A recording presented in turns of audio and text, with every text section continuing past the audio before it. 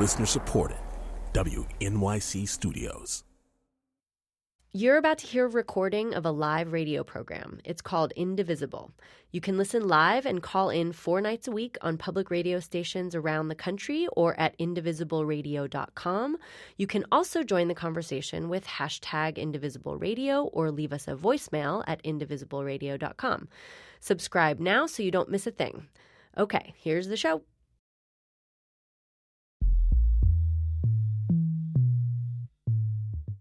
This is Indivisible, public radio's national conversation about America in a time of change. From WNYC Radio, I'm Charlie Sykes. This is Indivisible, public radio's new live national call-in show for the first 100 days of the Trump administration, and we're only in day 20. And today, the President of the United States, Donald Trump, tweeted out, "My daughter Ivanka has been treated so unfairly by Nordstrom." So, officially, Donald Trump has spent more time attacking Nordstrom than Vladimir Putin.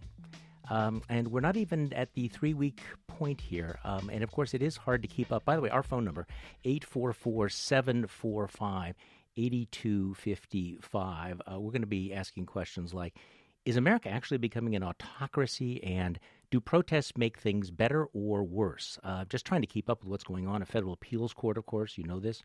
Heard arguments on the travel ban, probably the most eagerly watched appellate court hearing on a stay pretty much ever.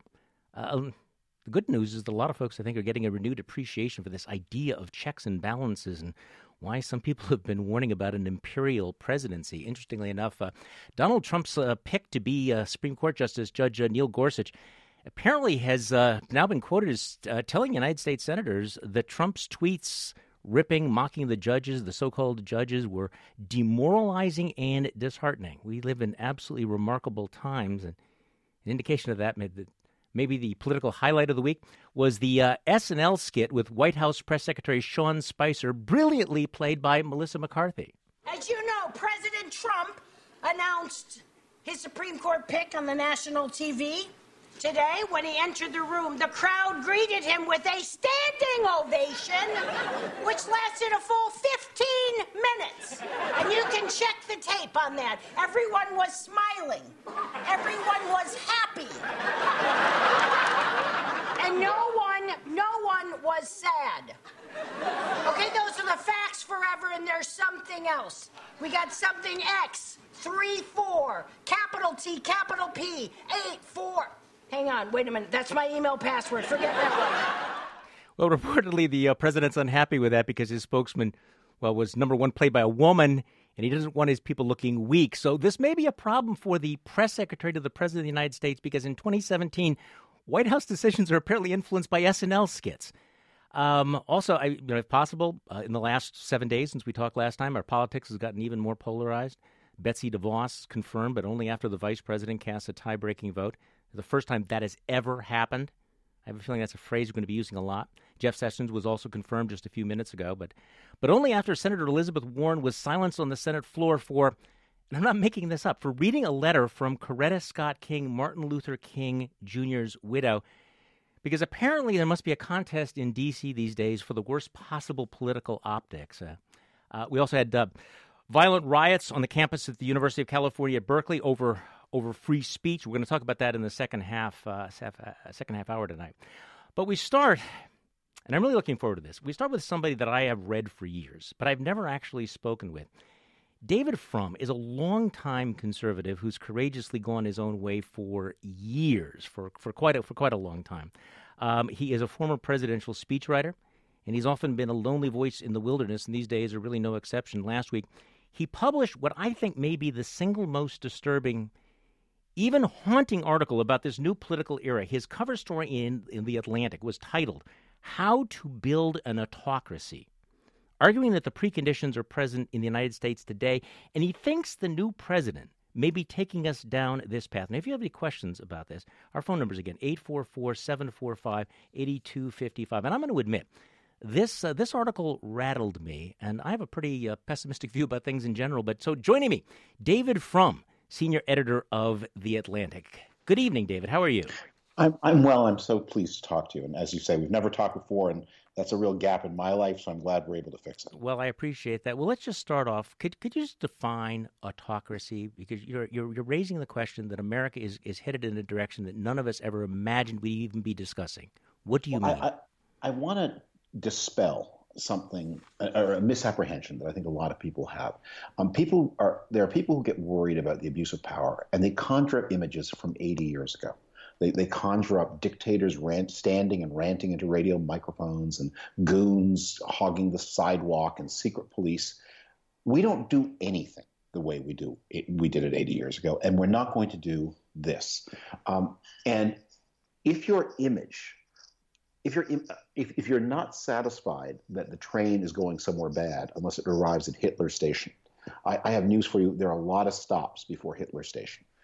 That can be pretty bad. So what I did in this article, and I'm ashamed to say I do have somewhat of a criminal mind. I began to think, if I were trying to abuse the powers of the presidency in the American context, a highly developed country with police who will not execute wrongful orders, how do you do it? And the goal of the article is to show how it could really happen, how it's happened in Hungary, how it's happening now in post-Mandela South Africa, how it's happening in other de-democratizing countries. You know, you start off, and I'll tell you the part that rattled me the most when you quote James Russell Lowell, who was a founder of The Atlantic, who back in 1888 said, you know, the Constitution is not a machine that goes by itself. Checks and balances is a metaphor, you write, not a mechanism. And then basically you point out that despite all of the constitutional protections and the institutional traditions, there are some flaws. And this is the paragraph that I think I've gone back to again and again. You write, yet the American system is also perforated by vulnerabilities no less dangerous for being so familiar. Supreme among those vulnerabilities is reliance on the personal qualities of the man or woman who wields the awesome powers of the presidency. A British prime minister can lose power in minutes if he or she forfeits the confidence of the majority in parliament.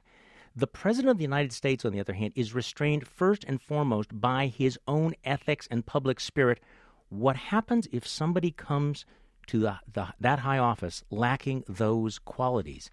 And then you lay out all the things that the president can do unrestrained by anyone else. And I think that's what I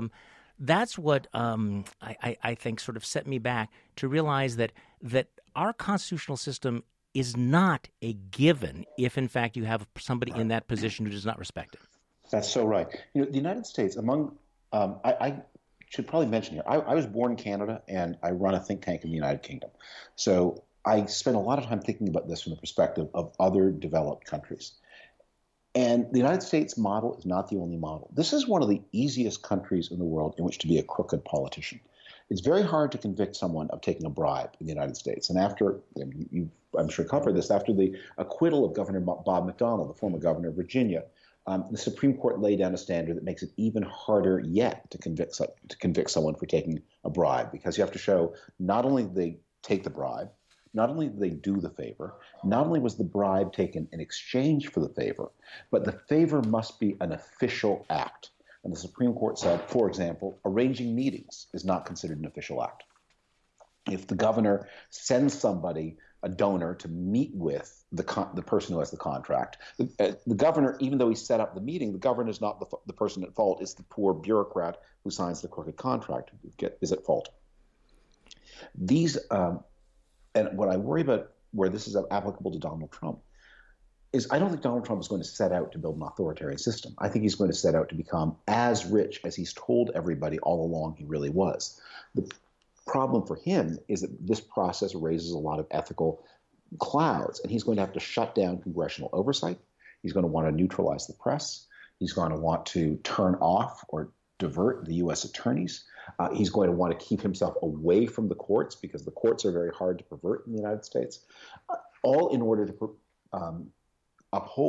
defend his original wrongful action. And what happened today, that exchange over Nordstrom. I was going to ask you about that next, yes. Yeah, that's the little appetizer course of what's coming.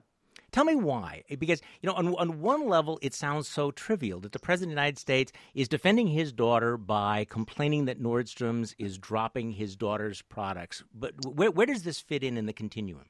Well, one of the things that Donald Trump has pioneered, and this new age of social media makes possible, is the use of intimidation without involving state resources. Let me give you a very concrete example of what that means. Do you remember when that head of the union local at Carrier accused the president of lying about the number of jobs that were saved by his intervention and Vice President Pence's intervention at the Carrier plant? Now, if the president of the United States were to say to the head of the FBI, I want you to send some agents to harass that man, the head of the FBI, of course, would not do it. And if there were some FBI agent or some head weak enough to do it, you'd go to court, and the courts would instantly put a stop to it. Donald Trump didn't turn to the FBI. He sent out a tweet that mobilized an online troll army of people who sent that poor union local head into hiding.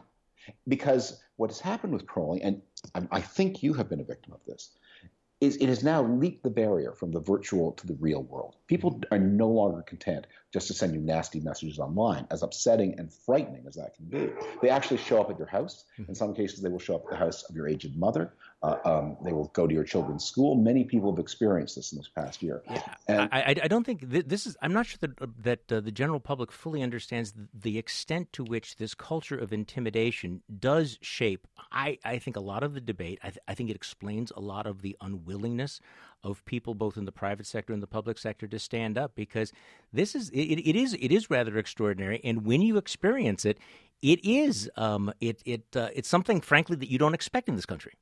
I have 3 children. 2 of them are older now. We used to take them to birthday parties at Comet Pizza.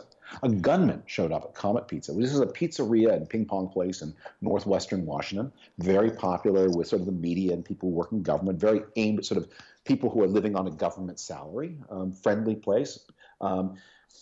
Nice pizza. It's nothing. They don't have sex slaves in the basement, I hasten to add. A gunman shows up there and fires a round into the floor. Thank God nobody was hurt, but the place is teeming with children all the time.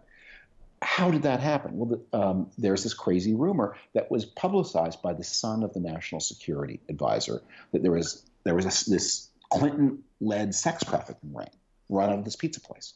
And a gunman came, and he, God bless him, was moral enough and rational enough to realize when he got there that what he'd been told was not true, and he didn't hurt anybody, thank goodness. But it is this kind of mobilization that substitutes for goons and thugs and secret militias. We're not going to have that, but the online troll army does the same job. And then on the flip side of this, you also have the delegitimization of independent institutions, his obsession with the media, his obsession with attacking judges. And you write about all of this, that the modern strongman, doesn't necessarily have to suppress the media. He just discredits journalism as an institution by denying that such a thing as independent judgment can exist. All reporting serves as an agenda. There is no truth, only competing attempts to grab power. And I think that's kind of the key, David, is that it's not just that you have a president who puts out false information. It is sort of an attack on the concept that truth is, in fact, knowable. This article started as an article about Hungary, actually. I spent a couple of weeks in Hungary. I've been very interested in Eastern Europe for a long time. I spent a couple of weeks in Hungary in the spring. And I wrote about the snuffing out of Hungarian democracy by Viktor Orban, the prime minister there. And the Atlantic, we have pressure on space. We didn't. They said we can't run 7,000 words on Hungary. I'm sorry, David. So I kept my notes. And then when Donald Trump appeared, I realized he's using the Viktor Orban playbook. Now, it needs to be understood, Viktor Orban, the prime minister of Hungary, has not wrongfully arrested anybody. He certainly hasn't killed anybody. He has no concentration camps. He does have some private goons, but the private goons never lay hands on people. They will sort of shoulder them off the sidewalk. I mean, literally in one case, but they don't use direct personal violence. Hungary is a member of the European Union. It's a signatory to the European Convention on Human Rights. There are direct air flights to Heathrow Airport twice a day. It's a modern country, and the internet is unrestricted. But they don't have a free press anymore. And one of the things that Viktor Orban does, one of his tricks, Hungary was a German ally during World War II. And many of the people who are not Nazi or fascist sympathizers were also important people in Hungarian literary or cultural life. So whenever he's in trouble, he will find some person from 1938 who did something important in Hungarian culture, but also was on the wrong side of World War II, and he'll put up a statue to him. And then the Jews will go crazy, and the liberals will go crazy, and there'll be a story in the BBC and another one in the New York Times. And Orban will turn to the Hungarians and say, you see, I stand between you and them. So he fosters that kind of dissension. He fosters that kind of upheaval. And Orban is not a Nazi. Orban's not a fascist, but he knows how to play on those emotions. And by the way, along the way, he's become the biggest landowner in the entire country. You have another line that jumped out at me. A would-be kleptocrat is actually better served by spreading cynicism than by deceiving followers with false beliefs.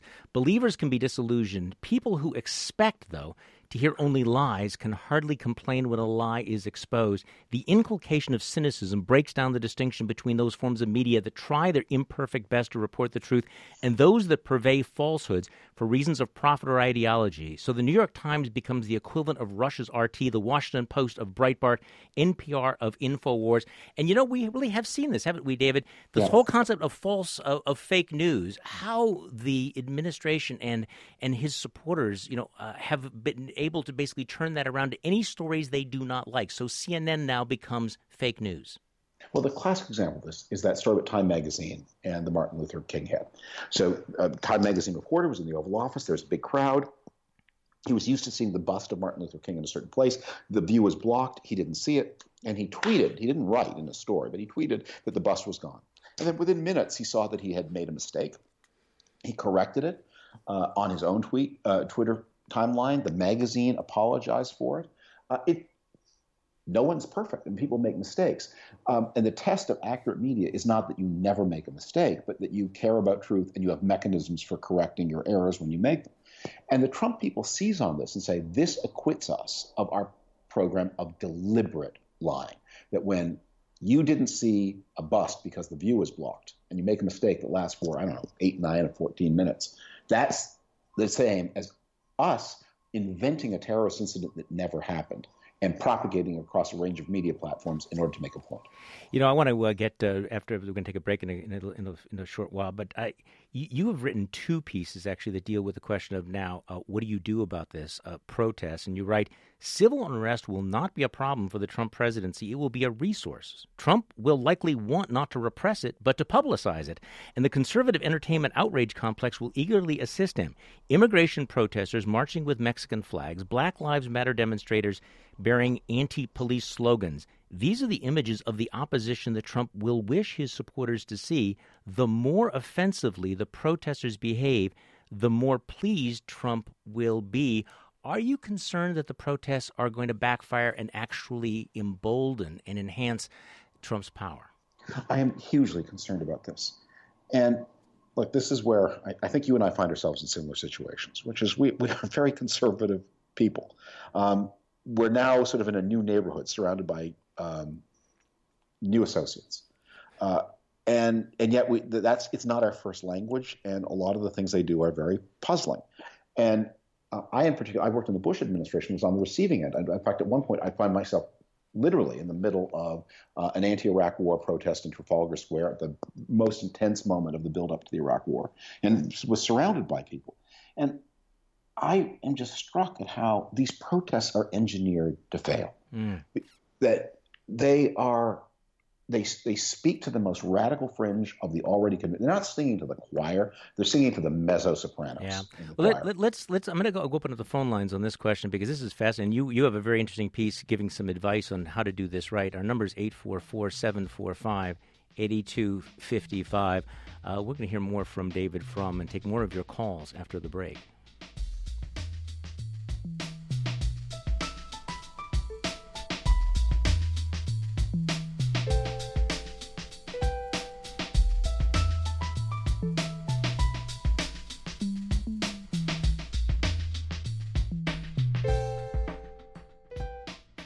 Indivisible is supported by Blue Apron, delivering gourmet recipes, pre-selected portions, and fresh ingredients to customers' doors. More at blueapron.com/indivisible.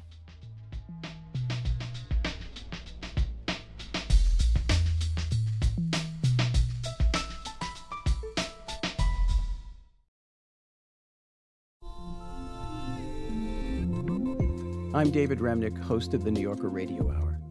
There's nothing like finding a story you can really sink into that lets you tune out the noise and focus on what matters. In print or here on the podcast, The New Yorker brings you thoughtfulness and depth and even humor that you can't find anywhere else. So please join me every week for the New Yorker Radio Hour, wherever you listen to podcasts.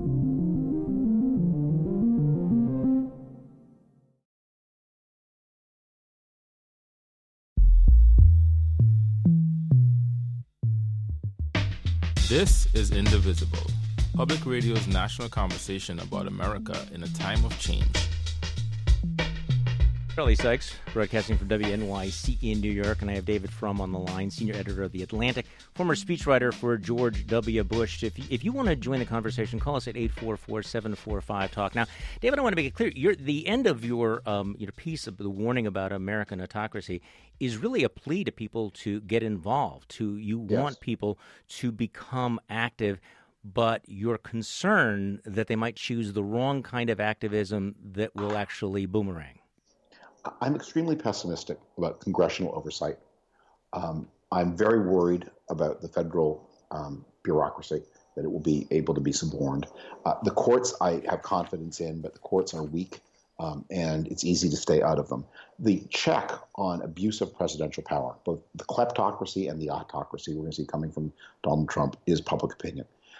And we've seen a lot of demonstrations and mobilization. But yes, I worry that people are doing it the wrong way, because the liberal left movements on which this resistance is going to be based have a vision of how to do politics that's based on self-expression, not on persuasion. I just get the sense that both sides right now are appealing to their bases, so that you have some of these protests. And some of the protests have been very, very effective, have been by and large peaceful.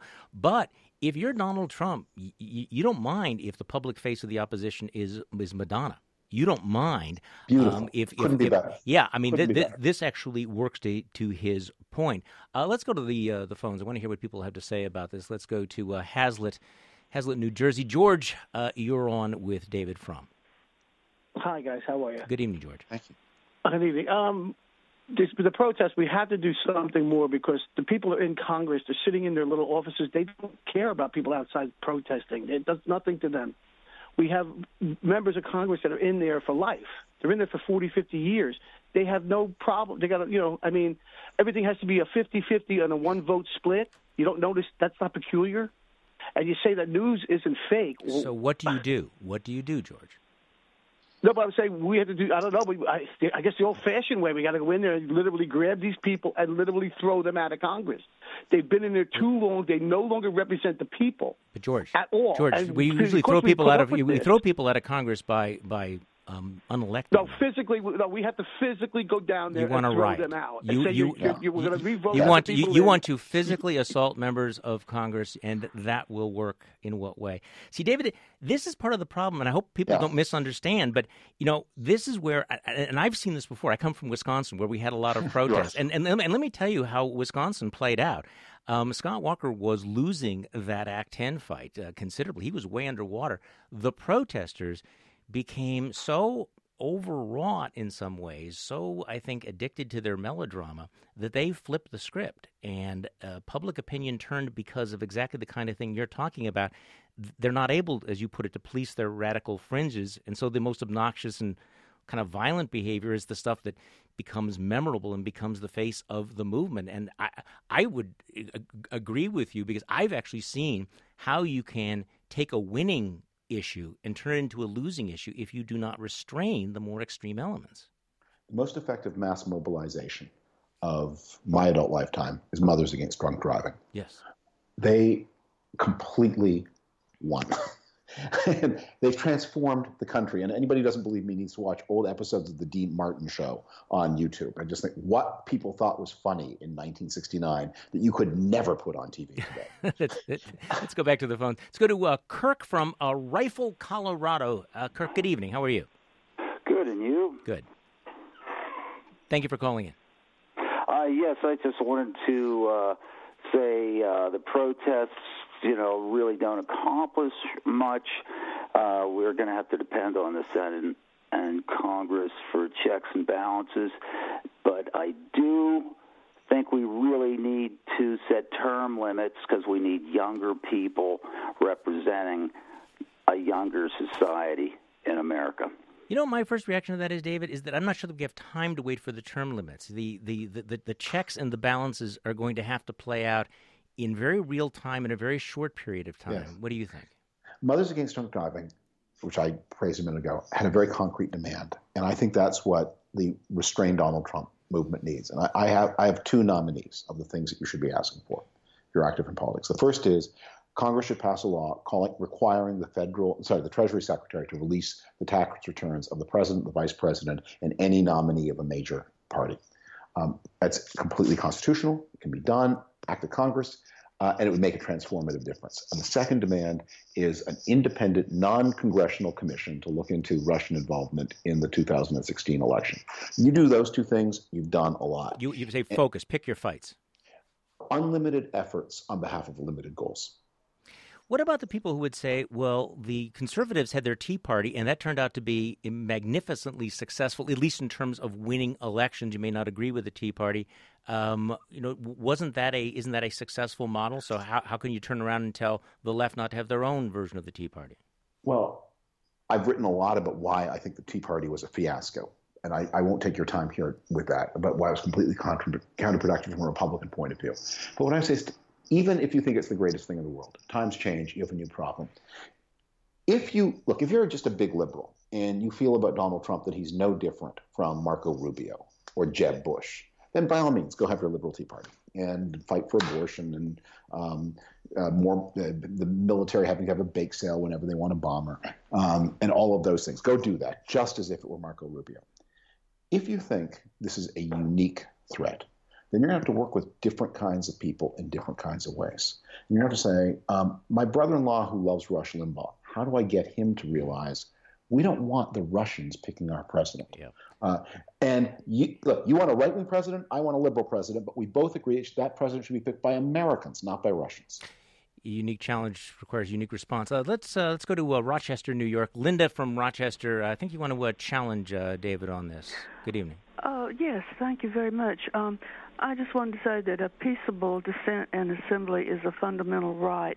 It's loud, it's messy, and the louder it is, the more I like it, frankly. And it gives me hope when I see that I'm not alone. And I want to point out that when there's silence, there's a lot of risk in that, too, so that the Trump people can say, see, no problems here, we all agree. And I also want to add that no matter what we do, it will be cynically used to malign any sort of dissent. So I'm all for a protest. And the louder the better. Okay, David. She's right, of course. I mean, dissent makes us feel unified. It is a fundamental American right. Peaceful protest is your right. And these days, taking a Glock with you to the kindergarten also is often your right. Then we ask ourselves, am I using my rights in an intelligent way to advance things I care about? The goal here is not to express your feelings. The goal is to build a broad coalition. If you just think this is the same as Marco Rubio and you want the military to have bake sales for bombers, then fine. But if one agrees, and this is what I think coming from a pretty conservative place, that Donald Trump is different. He's like no president we've ever had before. Quite a lot of things he's going to do, I'm going to agree with. And I'm willing to set that aside because I think even though I'm going to like a lot of what he's going to do, I don't like the way he's going to do it. And I care about that more. Something I've discovered. I care about our constitutional system more. I care about getting my way. It is interesting how people have sort of rediscovered that. A lot of the people that I talk to, though, and you address this, basically have this kind of American sense, you know what, it's going to be okay. We've had bad presidents before. America is strong. America is robust. There are just too many barriers to a president running amok. So the Constitution is stronger than the man. Your article rattled me because it really challenges that premise. The belief that everything is going to be okay is itself the greatest threat to everything turning out okay. And maybe I'll end here with I don't know how many of your listeners are Bible readers, but they may know the story of Jonah, the prophet who ended up inside the whale. Why did Jonah end up inside the whale? God told him, go preach to the city of Nineveh and tell them they're going to be destroyed unless they repent. And Jonah said, I don't want to do that. And he ran away. And when he was caught, God confronted him and said, "Why'd you do that?" And Jonah said, "I know what was going to happen. I was going to call on the people of Nineveh to repent, lest they be destroyed. And they would repent, and you would forgive them because you are a forgiving God. And my credibility as a pundit would be completely destroyed." And he gets one of the more memorable scoldings in the Bible as a result. David Frum, thank you so much for joining me. I appreciate it very, very much. And by the way, if you have not read David's piece in The Atlantic, definitely do so. We have links to it at indivisible.com. It's been a real pleasure, David.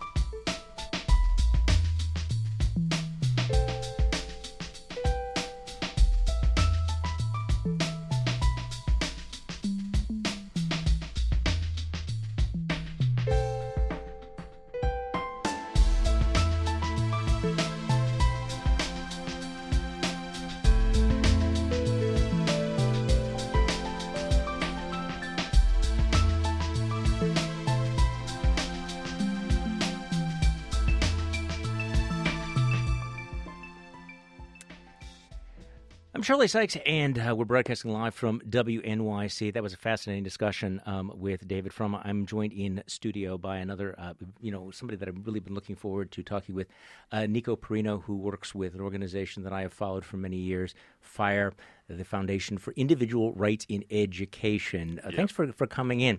Well, let's talk about this. If we're going to have a conversation, one of the things we have to talk about is what are we free to say and what are we not free to say. So let's just jump right into this. A week ago, we saw the campus at the University of California, Berkeley, burning. Now, most of the protesters were peaceful, but they were burning. They were rioting because they did not want a speaker named Milo Yiannopoulos to be able to speak on campus. And their argument was that he was not engaging in free speech; he was engaging in hate speech. So, by the way, I want to open up this question to the audience: is hate speech free speech? Should university campuses be open forums, or is there some place to draw the line? So Nico, let's just talk about this. This case: is hate speech free speech, and how should universities handle it? Yeah, well, in America, we have something called the First Amendment, and the courts have made it very clear that hate speech is free speech. I mean, you've had the Supreme Court putting down decisions defending people like the Westboro Baptist Church to protest outside of soldiers'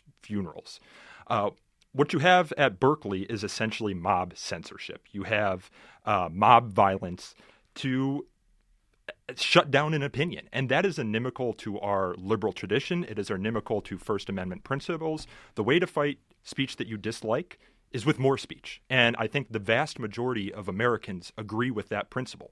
Well, what about the people who say, though, Milo, and let's not make it all about Milo, but Milo is an alt-right poster boy. He's trafficked with white nationalism, anti-Semitism. He likes this sort of thing. He likes to troll. He likes to get attention. The riot was probably the best PR that he's ever had. But how do you respond to people who say that they feel that his kinds of racist and bigoted attacks are actually a form of assault, that there is free speech if it's about ideas, but when it is like Milo, it is harassment, it makes them feel unsafe? Yeah, that's an argument we're seeing a lot on college campuses right now, and I think it has the wrong mindset. I think there's actually something invaluable about knowing what people actually believe. The founder of FIRE, co-founder of FIRE, Harvey Silverglade, he's a Jewish man. He said, "I want to know what the Nazi in the room believes. And I want to know that because I want to know that I shouldn't turn my back." Yeah, but why should a public university provide a forum for the Nazi in the room? Well, America has a long tradition actually to giving a platform to those sorts of speakers on college campuses. There is a professor at Brown, and his name escapes me right now, who in the 60s and 70s said he learned a lot by having a Nazi speak at Brown. He initially was invited, the university disinvited, and there's a group of very liberal students who said, no, we need to know what his opinions are, because truth has a greater conception in confrontation with error. Well, the concept of academic freedom seems to be very central to American higher education, and everyone involved in higher education will talk about the importance of academic freedom, and academic freedom is based on the premise that you have a clash of ideas. Exactly. That you go to a university in order to be exposed to ideas that are different than yours. I mean, there is no right not to be offended. If you don't want to ever hear any idea that you disagree with, you should probably go to a monastery, not to a university. But having said that, in institutions that are based on academic freedom, there does seem to be a lot of resistance to what you're saying, a lot of resistance to the idea that there ought to be forums for every kind of speech, even the kind of speech that might turn your stomach. Yes. So we at FIRE like to say that if you go to college for 4 years and you've never heard an idea that you disagree with, even an idea that you vehemently disagree with, you should probably ask for your money back.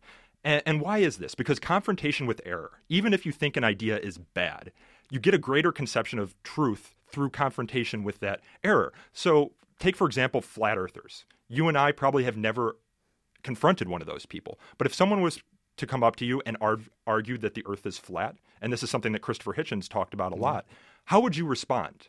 You probably wouldn't have your arguments right in the back of your head because you've never had to present those arguments. Gravity. We take gravity as a given in this world, but we never have to argue with people who disagree with gravity. Or you don't have to listen. You can not go to the event. If somebody says, I want to explain to you why the earth is flat, I will say, hey, I really got this thing I got to do. I am busy. I don't need to do this. Now, your organization puts out, and I follow this very, very closely, you put out a report card on the state of free speech on campuses. And if I'm right, your most recent one talks about what it certainly sounds like a trend toward having actually speech police on campuses. I mean, we've had speech codes, but what are speech police? So you're actually referencing our recent report that came out this week about bias response teams. And these are teams on campus put together to try and police speech that is perceived to be biased or hurtful to people. In some universities, they have a mechanism to punish people for this. And what they ask students and faculty members to do is this: if you see an incident of bias, report it to us. You can do so anonymously even. Pretty much if you hear something, say something technique on college campuses. But this creates a chilling effect on free speech because often what they're asking students and faculty members to do is to report constitutionally protected speech. And if you're at a public university bound by the First Amendment, that's prohibited. If you're at a private university that promises free speech, that might be a violation of its contractual promises. But this is a very chilling development. And one thing that we found in our analysis of the schools that have bias response teams is something like 40% of these teams have police on them. So what you have here are literally speech police looking at reports of bias on campus and determining whether those reports are actionable. I know a lot of campuses have their safe spaces and they have the list of microaggressions, and you have orientation sessions for various groups. Does any campus in America actually have an orientation session on free speech? Like, let's have a mandatory camp. Let's talk about why we talk about things. Let's talk about what academic freedom means and what you should expect at a university in terms of being associated with these ideas. That's a great question, Charlie, because there actually is one. There is one. Yeah. Mitch Daniels at Purdue and his team there, I forget the committee that put together a video and a program around free speech principles. What does it mean to be at a university that proclaims to have the marketplace of ideas that is bound by the First Amendment? And FIRE actually contributed a video to that series, a short 5-minute video, educating students about their First Amendment rights. Let's keep dialing us at 844-745-TALK. I want to just jump into this whole question of hate speech, free speech. We have to take another break. You're listening to Indivisible, Public Radio's national conversation in a time of change. I'm Charlie Sykes. We'll be right back.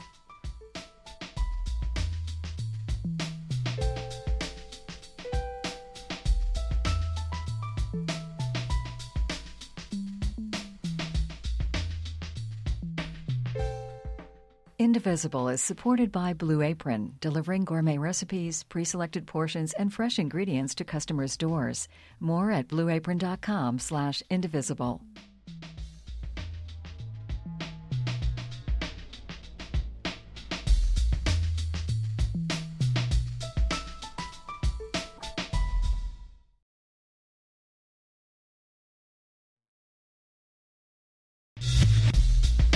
This is Indivisible, Public Radio's national conversation about America in a time of change.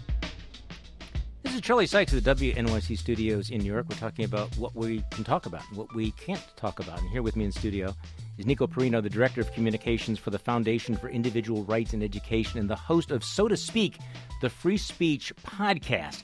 Our number is 844-745-TALK. That is 844-745-8255. You can also tweet us with the hashtag #IndivisiBleRadio. You used the term mob censorship before. Yes. What do you mean by that? I mean what you saw at Berkeley last Wednesday when a group of about 150 members of what's called the Black Bloc showed up in all black and broke windows, lit fires, threw Molotov cocktails in an effort, in this case, to censor Milo Yiannopoulos. And we were talking earlier in the show about how free speech, if there's something about it that jives with our liberal tradition. But even if you're not one of the people that believes in it from a constitutional perspective or from a moral perspective, you should believe in it from a tactical perspective. You had the mob censorship at Berkeley on Wednesday night.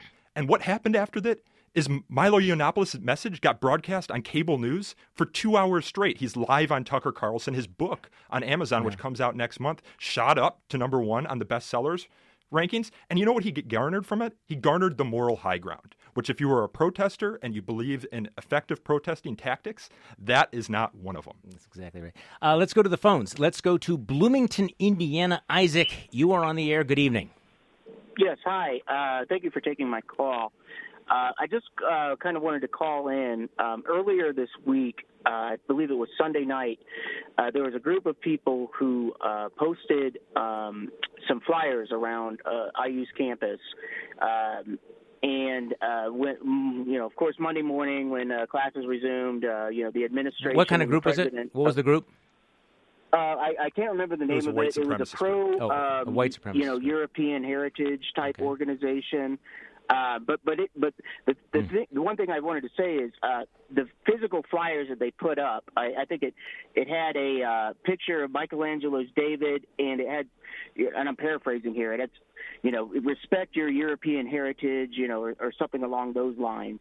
But the response from the administration was it was hate speech, and our president contacted the FBI field office, which is also in Bloomington, to do an investigation. But I think they completely overreacted because several years ago, I work at IU now, but when I was a student several years ago, maybe 10 years ago, we did have an event where people put up some flyers of very inflammatory slogans and images around the multicultural student center, around the Jewish fraternity. Is there a line, Nico, that would be crossed with the really inflammatory thing? I mean, what if they did have really inflammatory images? Is there any line? Well, I want to say, by way of starting this, I'm a graduate of IU. Oh. So I'm very familiar with the situation. It's been on my Facebook news feeds. And I was very troubled by what the caller said, referenced there, with the administration getting the FBI involved. Because this speech, although it is offensive to the vast majority of students at IU, is protected expression if it was put up by a student group. If those students who are expressing those opinions have the right to be there. And it's very problematic that the administration is saying there are some viewpoints that are allowed on campus and there are some viewpoints that are not. And the administration alone is the authority allowed to determine it. And there's nothing wrong, though, with answering this stuff by saying, okay, that's idiot speech. Bear witness to your beliefs. You're an idiot, you're a moron, we're going to have our own event, and we're not going to pay any attention to you as opposed to giving you the moral high ground. Yeah. Let's go to Cincinnati, Ohio. Melanie, you're on the air. Good evening. Hi, good evening. Thank you for taking my call. I was just going to say that it's a very convoluted subject because even though it is in the Constitution to have free speech, when you have hate speech and you put it on a platform, it validates it to some extent, or to some people that's why it upsets them, because it gives them more power, if you will. And then more people then decide to say more things and create more hate, and then it just creates more hate on the other side. So I think we need to have conversations more in private as well as to what it means. But it does give But some you can power counter and that validity speech. to it. Yes, that's true, unless you counter it, unless you expose it, unless you use speech to push back on it. Well, we're trying to do that with the elected president to some extent, but it keeps backfiring. So what would you recommend? What would you recommend? I wouldn't say that it's question. necessarily backfired with the current president. What you saw, I think it was last weekend or 2 weekends ago, in response to his ban on immigration from 7 countries, was protesters taking to the streets, and within hours they went back and said, no, if you're a legal immigrant, you can come here. They rolled back their messaging on that a lot, and maybe rolled back some of the policies that they were trying to put in place. So I think the protests did have some sort of effect. But I want to throw a little wrinkle here. Is there a distinction in your mind between universities, public universities themselves sponsoring the speech with tax dollars or student dollars, so that if the University of Wisconsin were to bring in, a notorious bigot, paying that person with money, do you make any distinction between that and, say, a individual student group that is allowed to bring them in? Is this a distinction without a difference? No, we at FIRE do not make that distinction. And one of the things that you've seen happen on campuses across the country is what we call disinvitation season, when administrations do exactly that. They invite commencement speakers to speak on campus. And they're all political conservatives who get disinvited. Yep, sometimes, or they're Bill Maher. Yeah, I mean, I want to make clear to the listeners that censorship isn't something that just comes from the left. It also comes from the right, and we do an analysis of these sort of disinvitations that happen on campus, and you find it's almost 50-50. You get Bill Ayers disinvited from campus, Bill Maher, and then you get people like Milo Yiannopoulos, who had the most disinvitations this year. Here's my take on Milo. Milo is a pretty vile character, and you made a very good point about how he has been promoted by all of this. I do think that even vile speakers, have a First Amendment right to speak. No one is required to go there. I think that, speech should be matched with speech. I have to admit, though, I really question the judgment, separating the free speech issue, the judgment of the college Republicans and organizations like Turning Point USA, this conservative student organization, which has decided to embrace an alt-right figure. So there's also just the question of, you have the right to do something. Is it the right thing to do? If you are a conservative young person on campus, is it more important that you are trolling, that you're doing something that's going to make liberal heads explode? Or do you actually want to, present your views in a way that would be respected? And I would think that a lot of young conservatives would want to be running as far away from these kinds of ideas as possible. And it's not as if there's a shortage of other people on campus who would also generate a response. Ben Shapiro, who I think is an outstanding conservative, who is I think one of the brighter minds, he has also encountered these kinds of protests. So that if you really want to, if the point is to show intolerance, you don't need to bring the bigot. You can actually bring a smart, intelligent, mainstream conservative. Yeah,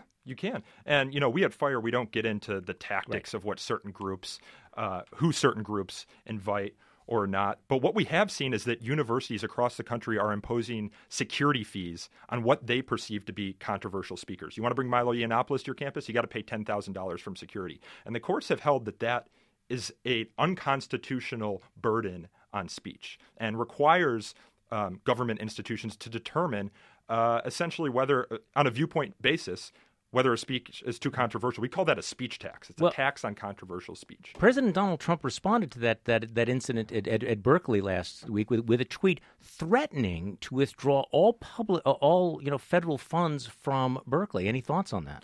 Yeah, well, my initial thought is that he does not have a vehicle to do that right now.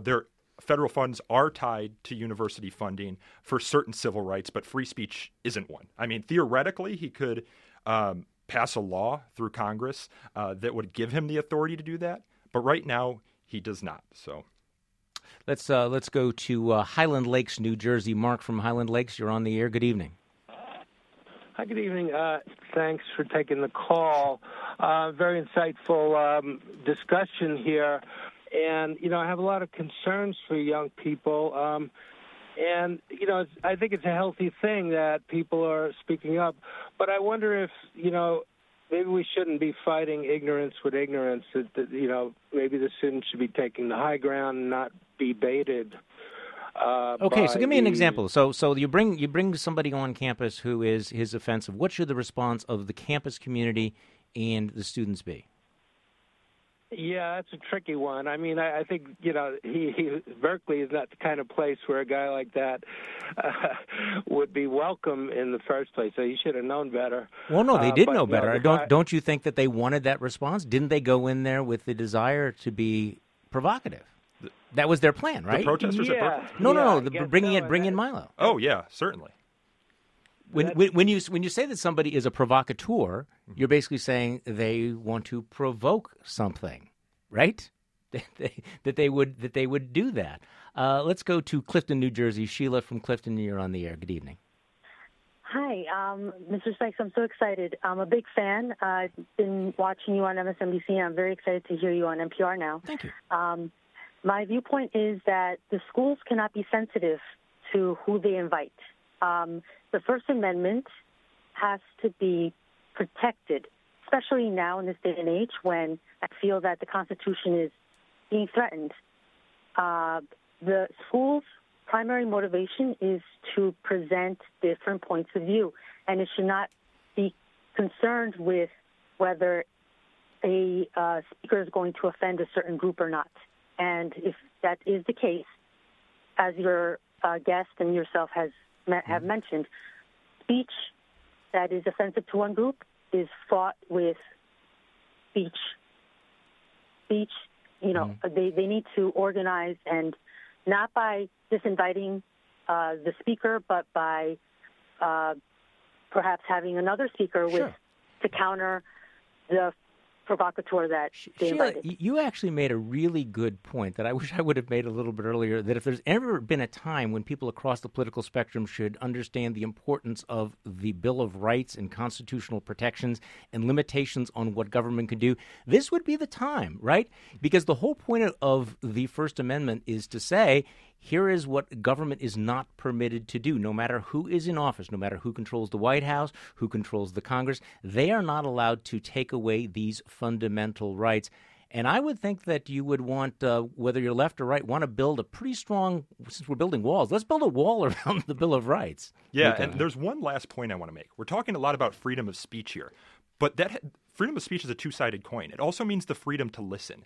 And someone else has been in the news lately, Frederick Douglass. And in 1860, he gave a speech, a plea for free speech in Boston, after a mob censored a group discussion about how slavery should be abolished. And he said this. He said, "To suppress free speech is a double wrong. It violates the rights of the hearer as well as those of the speaker. It is just as criminal to rob a man of his right to speak and hear as it would be to rob him of his money." And I think a lot of people would do well to remember that today.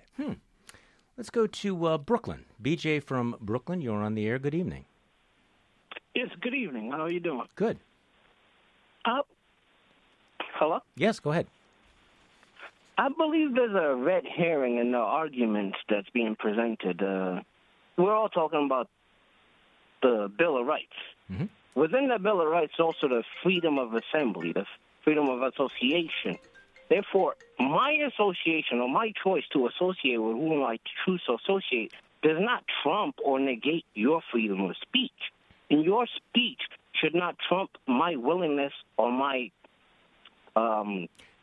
acquiescence to my association. Okay, so your argument would be that so the campus would then be able to say, they have a right to determine who they associate with, and if you don't want to associate with certain speech, is that what you're putting them in conflict? Nico, your response to that? Yeah, well, we see this debate sort of on campus right now with the safe space movement, and safe spaces are defined differently by different people. But for many people, it means the right to freely associate with other people around a shared set of beliefs. Now, where that becomes problematic is when those safe spaces get manifest destiny and say that my entire campus is a safe space, and there are certain viewpoints that if I do not agree with, I get to proscribe from campus, and that's problematic. So you have your right to freedom of association, but you don't get to expand that association to people who do not voluntarily choose to be there.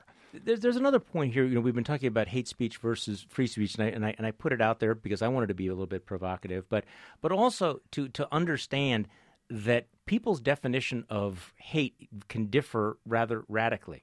And if we decide you have free speech, you're free to say anything you want, except if it falls into this category, then the question is who determines whether it falls into this category?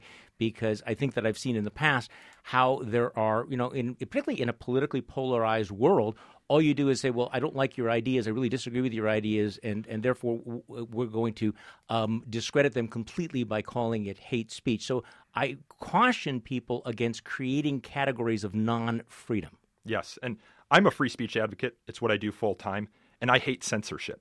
If we were determining what hate speech is, I would probably categorize censorship in that area. But we need to understand who's in power today. And if you oppose Donald Trump, well, he's the authority who would ultimately be responsible through the executive branch and the enforcement arms of government for punishing hate speech. And what do you think Donald Trump is going to say as hate speech? So does this apply to private universities as well? Is there a difference between public and private universities in this debate? Yes, there is a distinction as far as the law goes. So public universities are bound by the First Amendment. Private universities are bound by the contractual promises they make to students. So if Yale University, for example, and they do say this, says that students are free to think the unthinkable, discuss the unmentionable, and challenge the unchallengeable. Now, if you're a student matriculating at Yale, I would take that promise seriously. And if you're a faculty member, that means you get to explore, the world of ideas. And when a university like Yale or like Harvard, for example, reneges on that promise, they are breaking a promise to students that those students should take very seriously. I think we have time for one more call from Brooklyn. Alex from Brooklyn, you are on the air. Good evening. Yes, good evening. I'm a PhD candidate, and I sort of appreciate, that as we're sort of going through formulating our ideas and so on, that we need that dialectic. We need that clash of the opposition. It's not just what you think, but where your limits are. And some of these, perhaps these trolls or whatever, are sort of testing these limits and so on. But I'm wondering at what point does it become, especially in the next 4 years, so fatiguing that these sort of same sort of limits are tested, that we get so tired of it that we sort of stop doing it, and David Trump's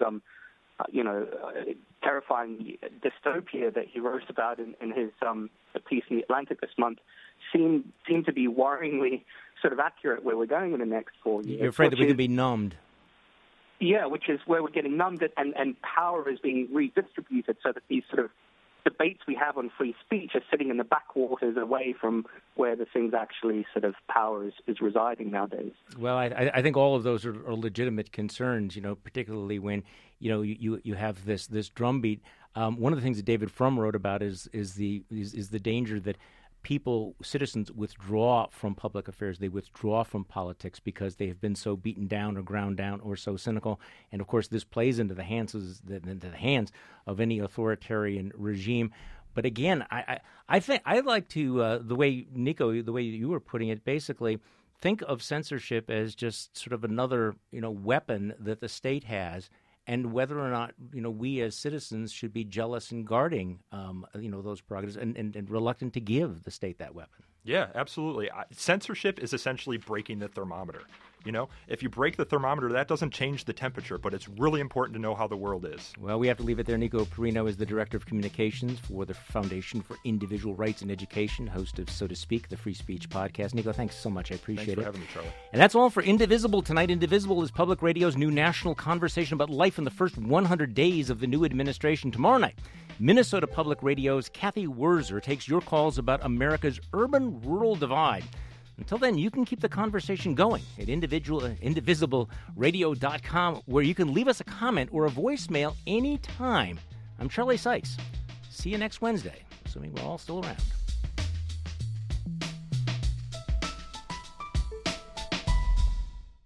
If you like the Indivisible podcast, rate and review it and tell your friends. And thanks for listening.